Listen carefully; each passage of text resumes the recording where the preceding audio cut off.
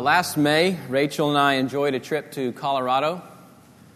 The mountains were majestic. It was my first time to see them. One morning we hiked a short path up the side of a mountain, and at the top of the trail there's a gorgeous waterfall.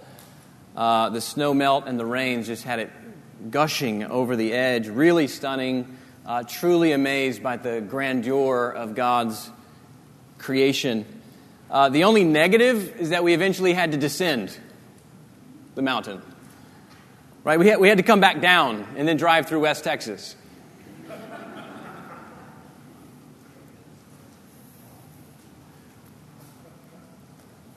The second half of Lamentations is like descending a mountain.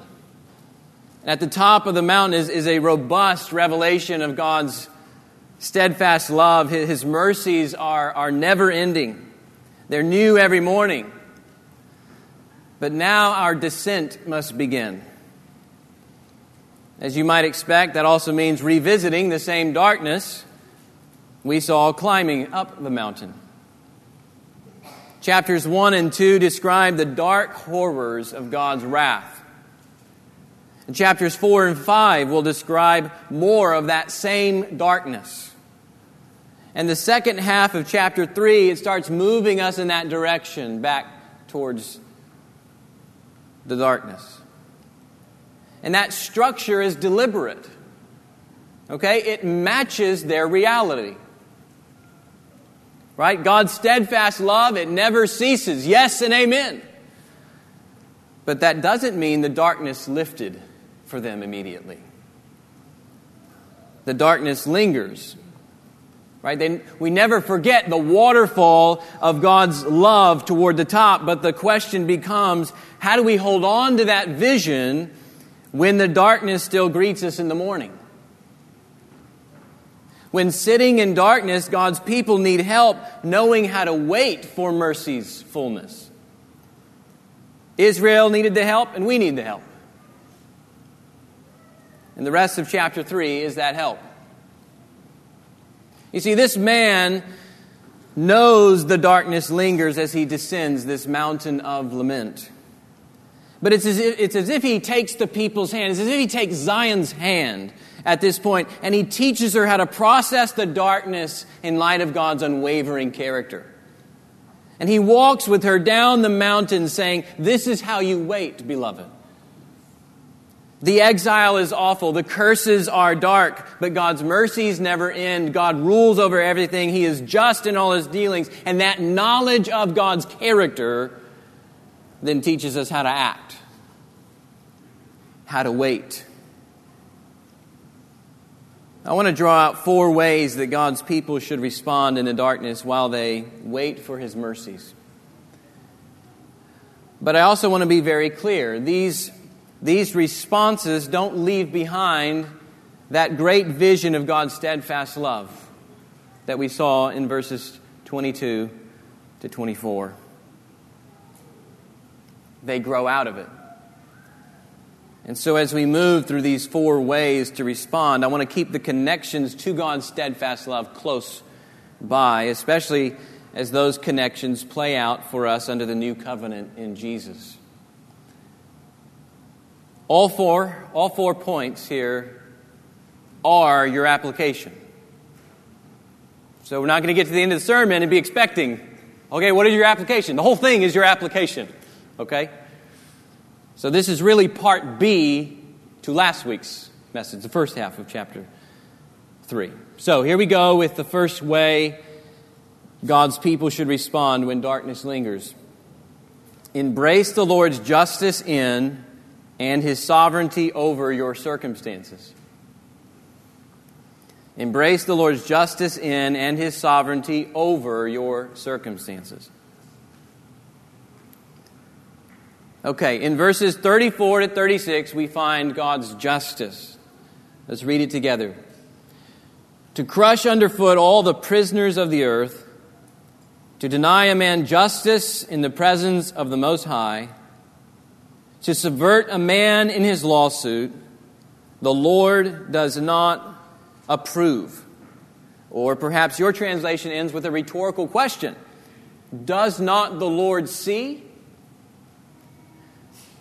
And the answer is yes, of course he sees all the injustice.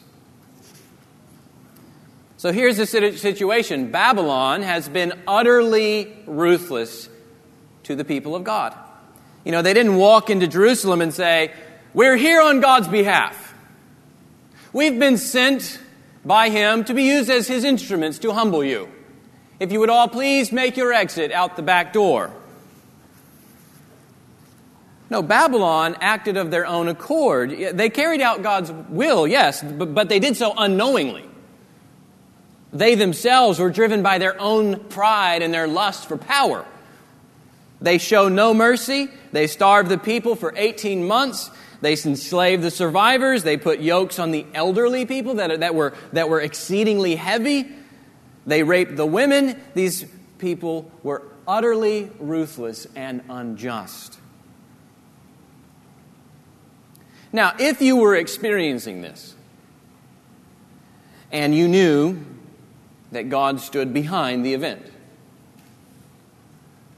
and you knew God sent Babylon, such that earlier in the book, Babylon's arrows are God's arrows, wouldn't you begin to ask God some questions? I mean, the man doesn't question whether Israel deserved the punishment. They did. He makes that clear. What could easily be questioned, though, is why God allows the nations to prosper in their injustice. I mean, sit long enough under Babylon's cruelty and the questions start shifting from how is Babylon so cruel to how is God not doing anything here? Where are you, Lord, when the women and the children are treated this way? Don't you see us? Don't you see me?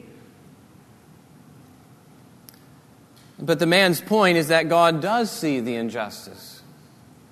God does not approve the injustice, and that's something to hold on to in the darkness.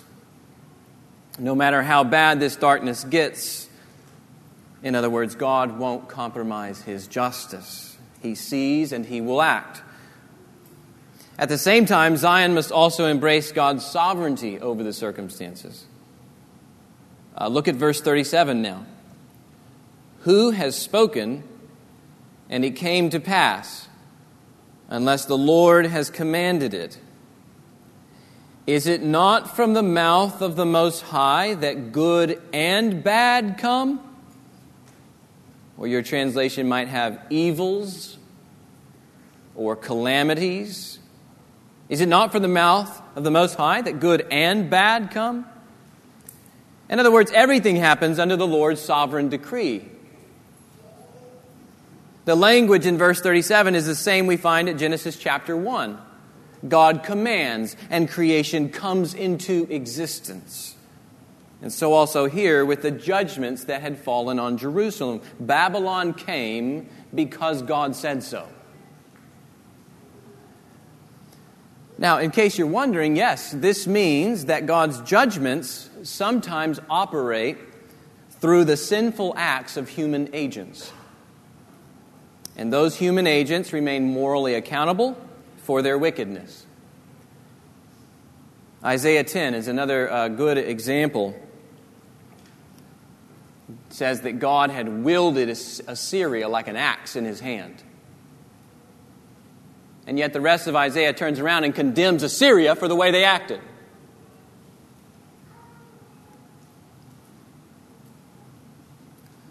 And the same is true here with Babylon. Babylon is accountable. God is just. Even though God uses their wickedness to execute His judgment on Jerusalem, God is sovereign. Now, this doesn't mean God stands behind the bad in the same way He stands behind the good. Psalm 5:4, He's not a God who delights in wickedness. James 1:13, God cannot be tempted by evil, nor does He tempt anyone. Or even here in verse 33, God does not afflict the children of man from His heart. Nevertheless, the Bible is also clear that God wills to permit the evil acts of men. And God guides those evil acts to achieve His purposes. In this case, Babylon's evil achieves God's purpose in judgment. And finally, we also know from Scripture that God will bring those evil acts toward a good end, like the vindication of His justice and even the repentance of His people. Which is where He heads next, their repentance. But before going there, let's chew on these truths a bit more. If there was ever a time when God's justice and God's sovereignty was displayed most clearly, it is in the cross of Christ. God planned the cross of Christ down to the way that Judas would dip the morsel of bread into the cup before betraying Jesus. His word in the Old Testament laid out every detail. Herod and Pontius Pilate and the Gentiles and the Jews, they did exactly what God's hand and God's plan had predestined to take place. This is Acts chapter 4, verse 28. Once again, there at the cross, we see that God used the sinful acts of the nations to execute His judgment against Israel. Only with Jesus, the judgment fell on an innocent Israelite. How do we know Jesus was innocent? Because God raised Him from the dead. He vindicated His righteousness. Why did Jesus suffer God's judgment then? Well, because that's what our sins deserved. And that's where the cross also teaches us about God's justice. In order to uphold His righteous character and also to save us, God had to punish our sins, and He did so in Jesus.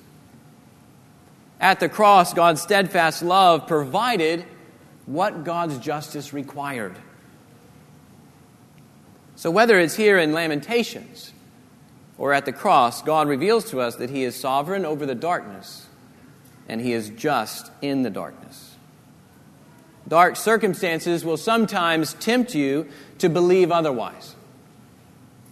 They will force you to wrestle with questions like, God, are you really in control here? God, are you really good here?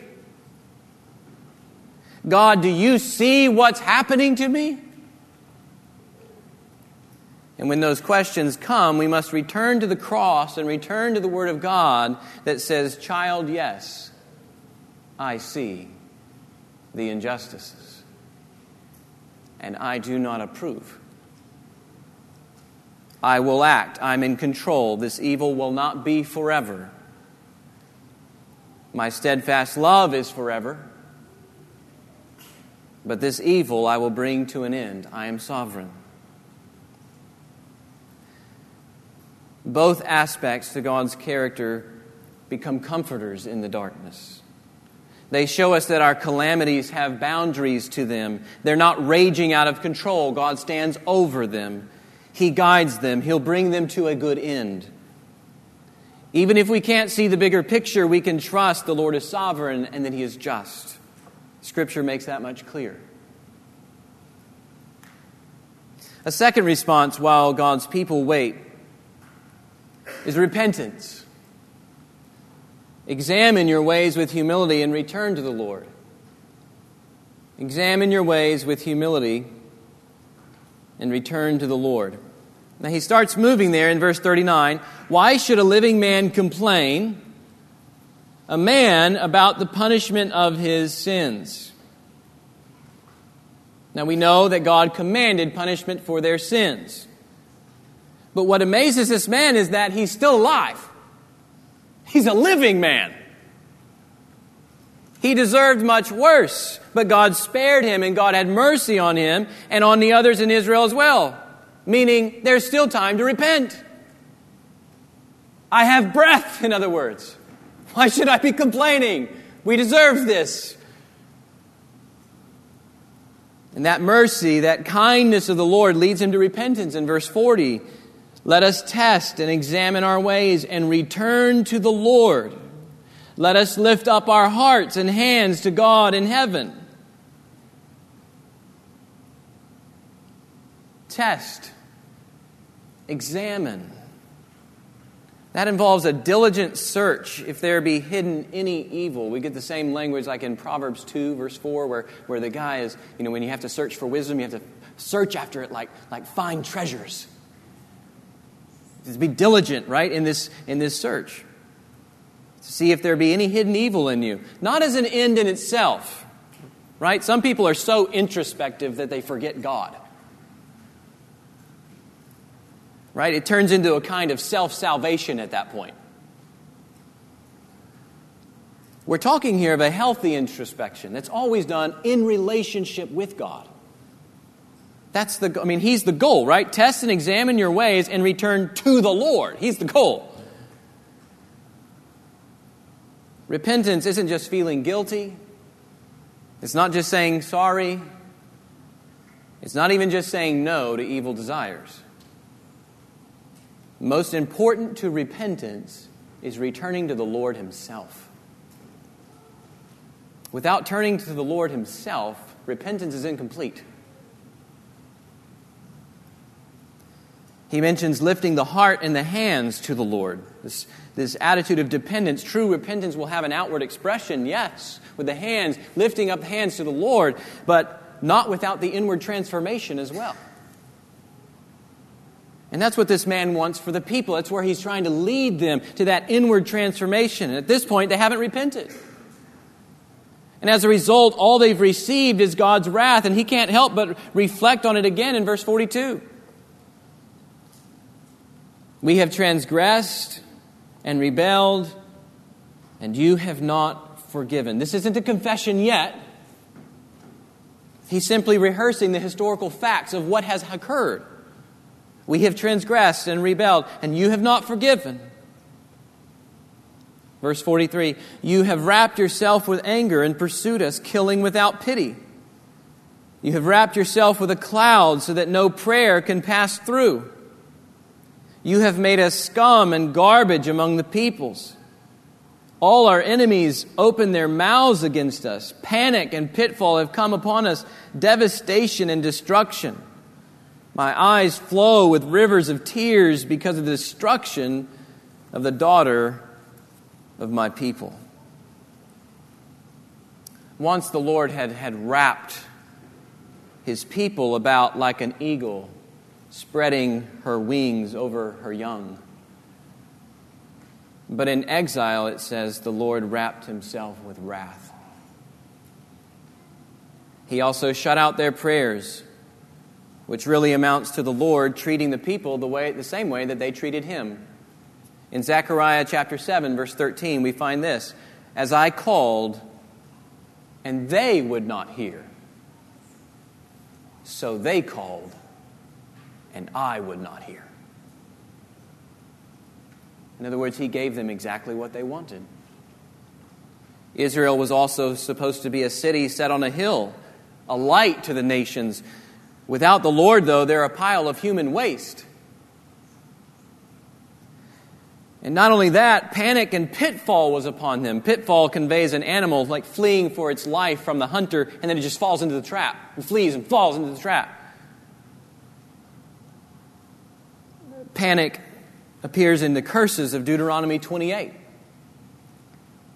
Remember, the Lord laid all this out beforehand for them in the covenant. And you find this panic, this idea of panic in Deuteronomy 28. Same language is used, but I'll read verses 66 to 67 of Deuteronomy 28 so you get a better idea of the way he's feeling here. It says, your life shall hang in doubt before you. Night and day shall be in dread. Night and day you shall be in dread and have no assurance of your life. In the morning you shall say, if only it were evening.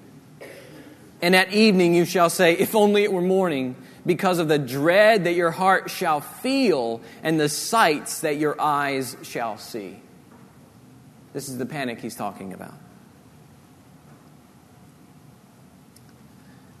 And that historical experience of God's wrath moves this man to cry out to God for help with urgency. Verse 49, my eyes will flow without ceasing, without respite, until the Lord from heaven looks down and sees.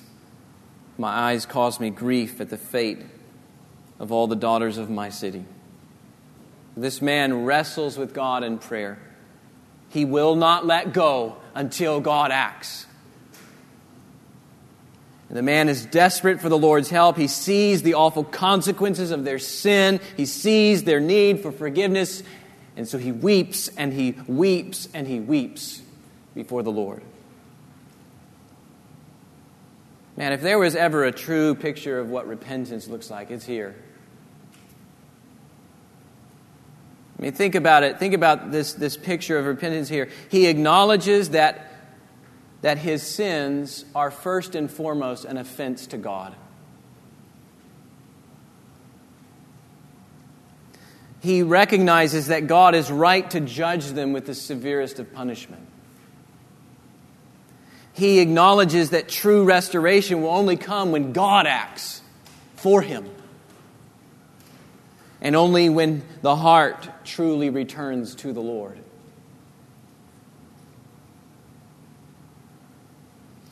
Repentance isn't something that ceased under the new covenant. Repentance actually becomes more urgent under the new covenant. It becomes more urgent with the coming of Jesus. Why is that? Because the kingdom of God is at hand, right? That's what Jesus says. Repent, for the kingdom of God is at hand. The coming of Christ meant that God's kingdom was breaking into the present order already, and that people must respond to his coming. It's not an option. But even more, the coming of Christ is what makes repentance even possible. That doesn't mean the Old Testament saints couldn't repent, but that their repentance anticipated the freedom from sin that all God's people experience under the new covenant. Christ's death and resurrection, it snapped the power of sin for God's people. His Spirit creates in God's people a new heart that loves God and hates what is evil. The gospel awakens us to truth so that we turn from idols to serve the living and the true God.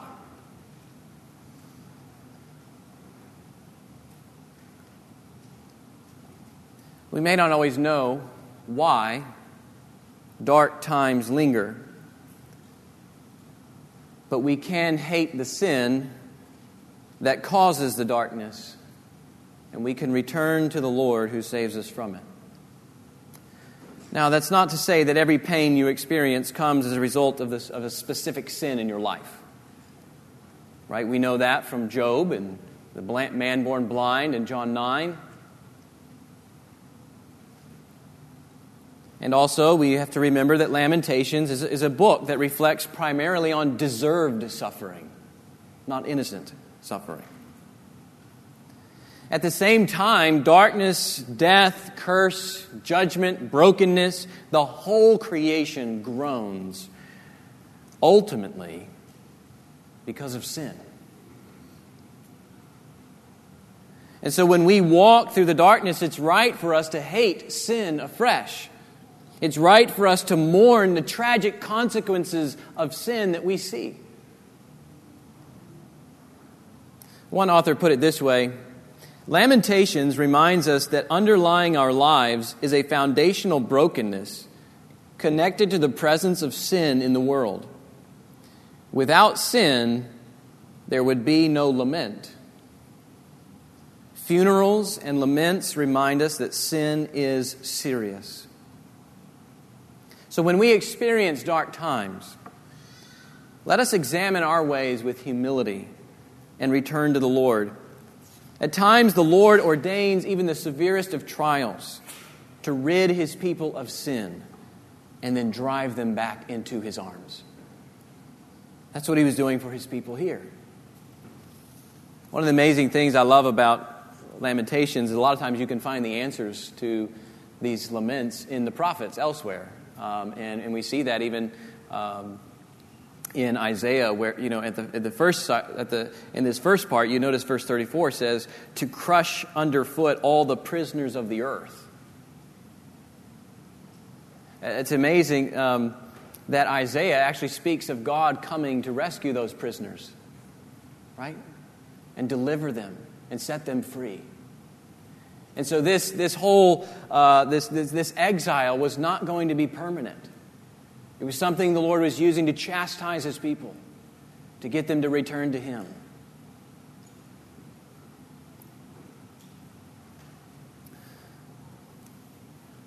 A third response while waiting.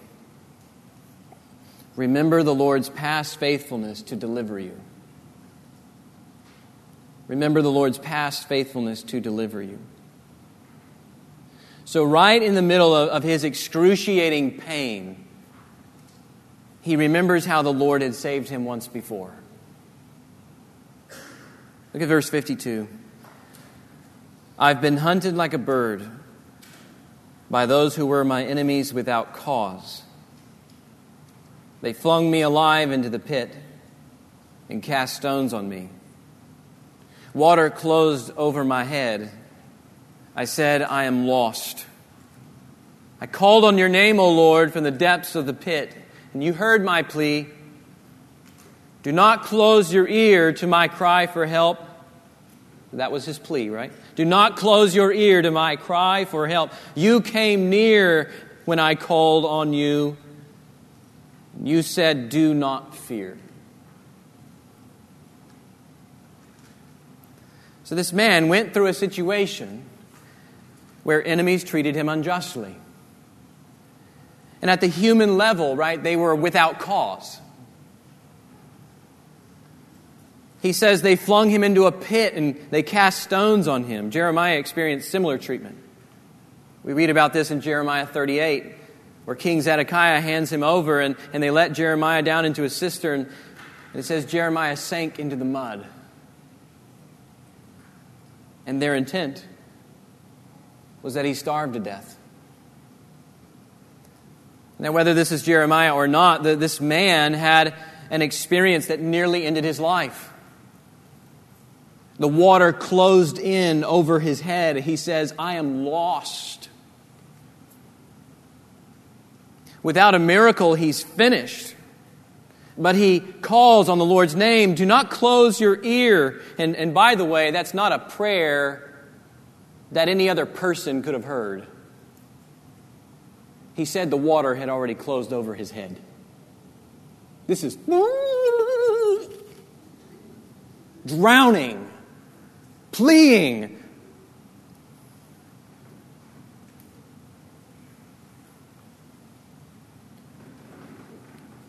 This is utter desperation.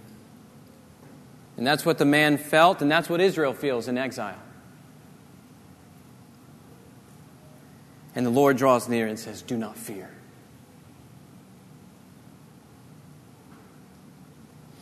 Don't you love the contrast? I am lost. Do not fear. He's still alive, so obviously the Lord spared him.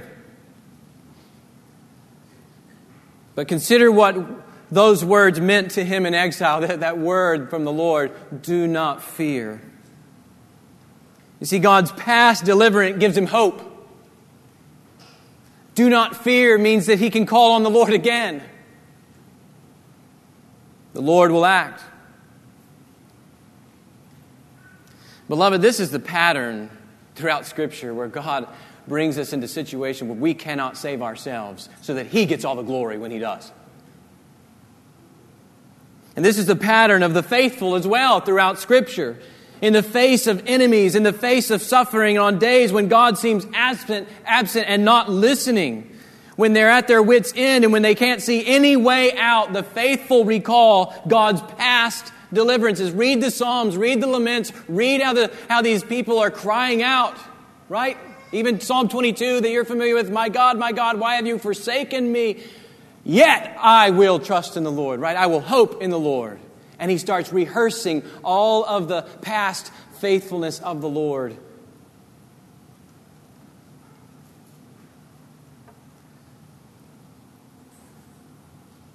The saints meditate on these past deliverances. They preach them to themselves. They rehearse them even back to God Himself. You did this for us. We remember when you acted this way.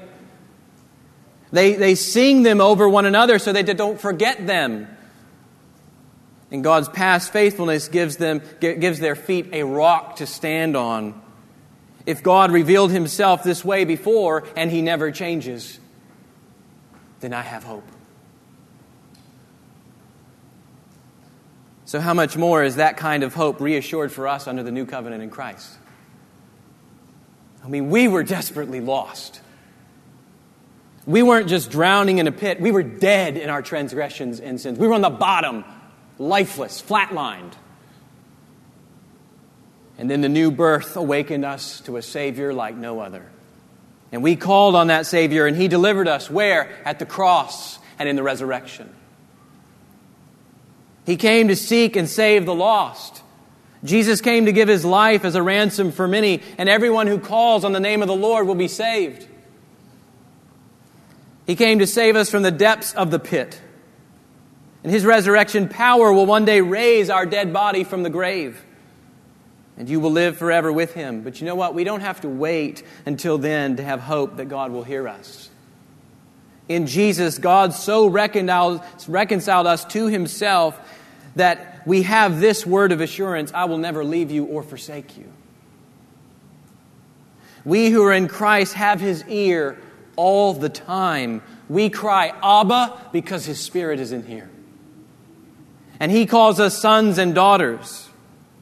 He says, cast your anxieties upon the Almighty God because He cares for you. And you might be asking, but how can I be sure of that?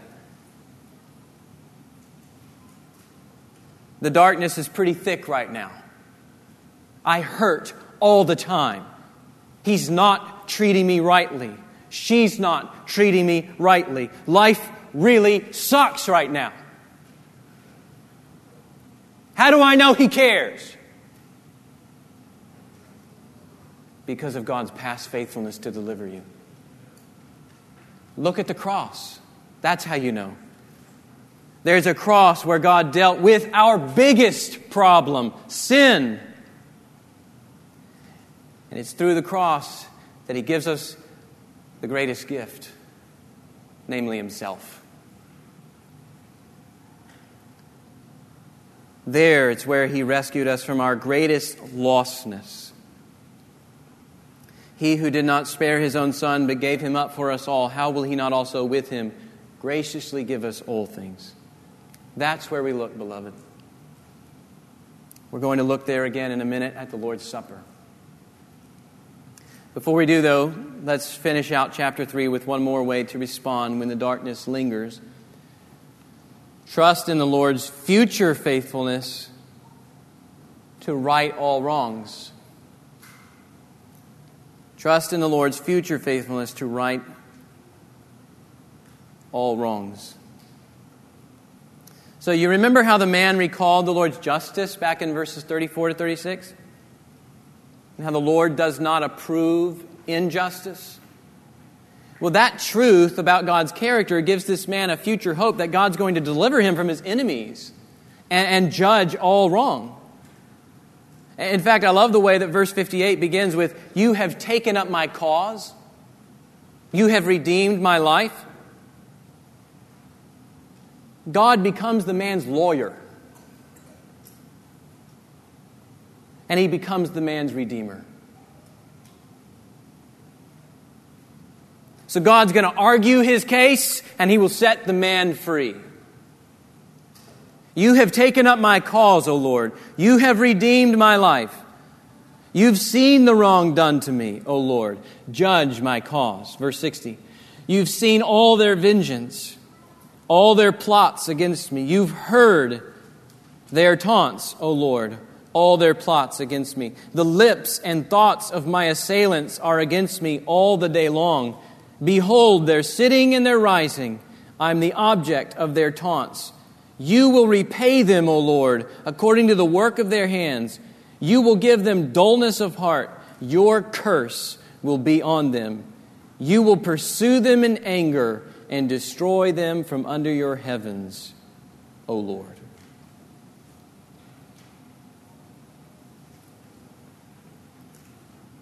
Let's get this straight, because a prayer like this seems pretty harsh. I mean, it kind of reminds us of the imprecatory Psalms. But when he prays for God to judge his enemies, it's not a prayer from self-righteousness. I mean, if you look back just one page to chapter 1, verse 21 to 22, we kind of get a microcosm of this, a smaller picture of what's more largely fleshed out here in chapter 3. But chapter 1, verse 21, he says, "All my enemies have heard of my trouble. They're glad that you've done it. You've brought the day you announced. Now let them be as I am. Let all their evil doing come before you, and deal with them as you've dealt with me because of all my transgressions." So he knows Israel deserved God's judgment because of their transgressions. He knows that he himself deserved worse than what he got. We saw that in verse 39. And he also knows that his only hope is God's steadfast love and mercy. That was verse 22 and 24. And so this prayer doesn't come from a sense of self-righteousness, like I'm better than the nations. It comes from a desire to see God glorify his justice in the saving of his people from their enemies.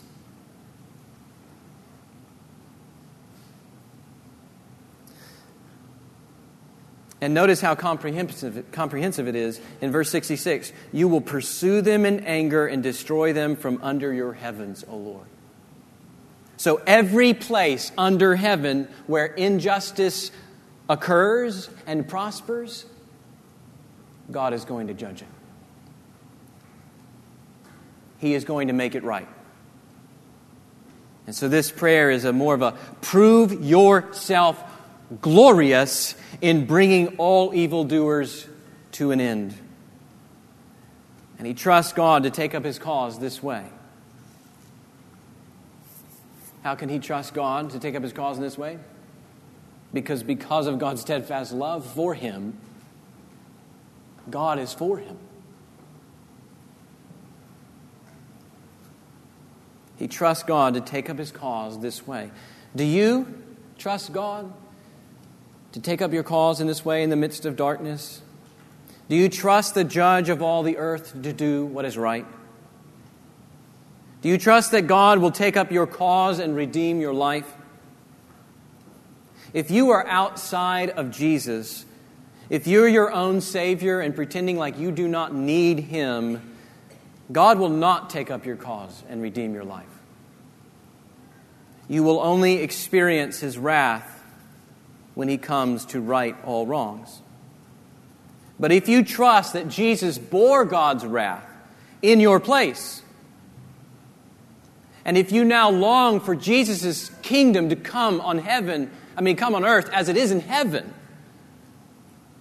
then beloved, God will fight for you. He will judge for you. And knowing that God will judge our enemies becomes a comfort to the believer under the new covenant. Knowing that God will right all wrongs becomes a comfort when the darkness lingers, especially when that darkness settles because of injustices done to us.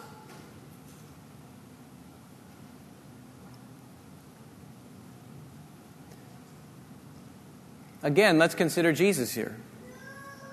If there was ever an injustice suffered, it was the injustice committed against Jesus, who had done no wrong.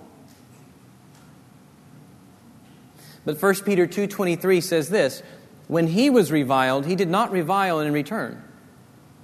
When he suffered, he did not threaten. He continued entrusting himself to him who judges justly.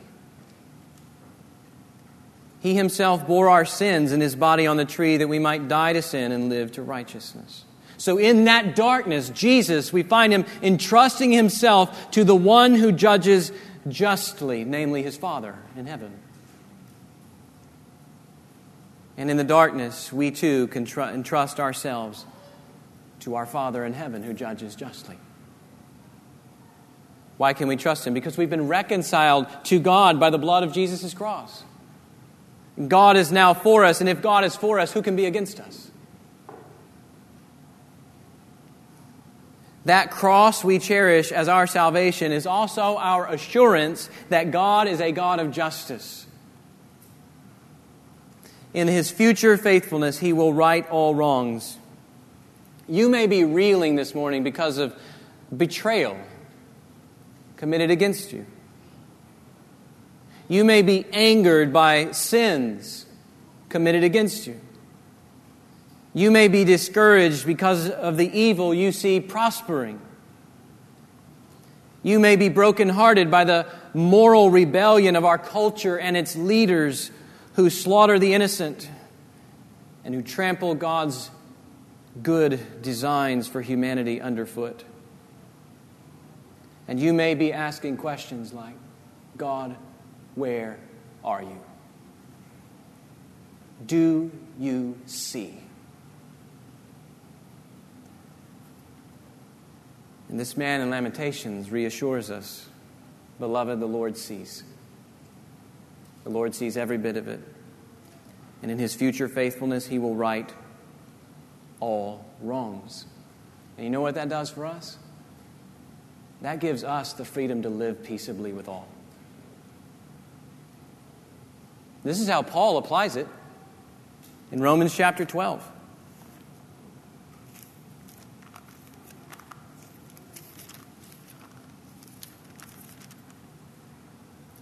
He says, repay no one evil for evil, but give thought to do what is honorable in the sight of all. If possible, so far as it depends on you, live peaceably with all.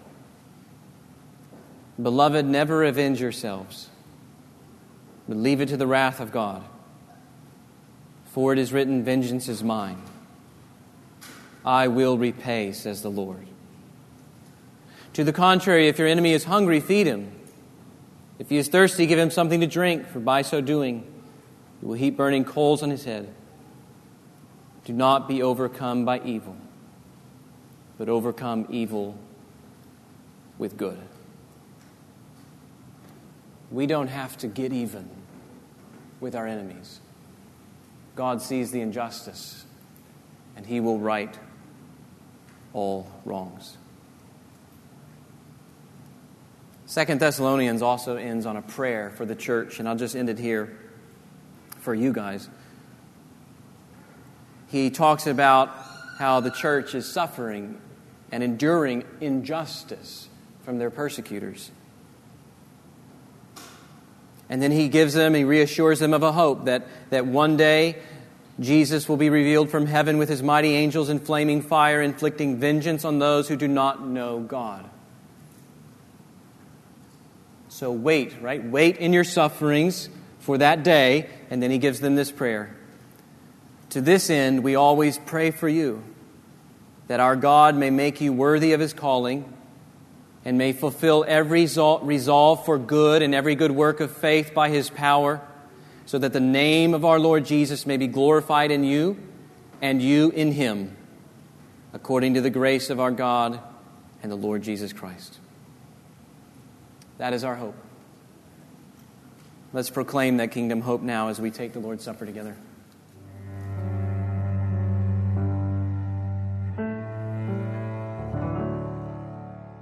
This podcast is brought to you by Redeemer Church, a community of believers in Fort Worth, Texas, committed to equipping God's people to delight in God's glory and declare that glory to our neighbors and the nations. For more information, visit our website at redeemerfortworth.org.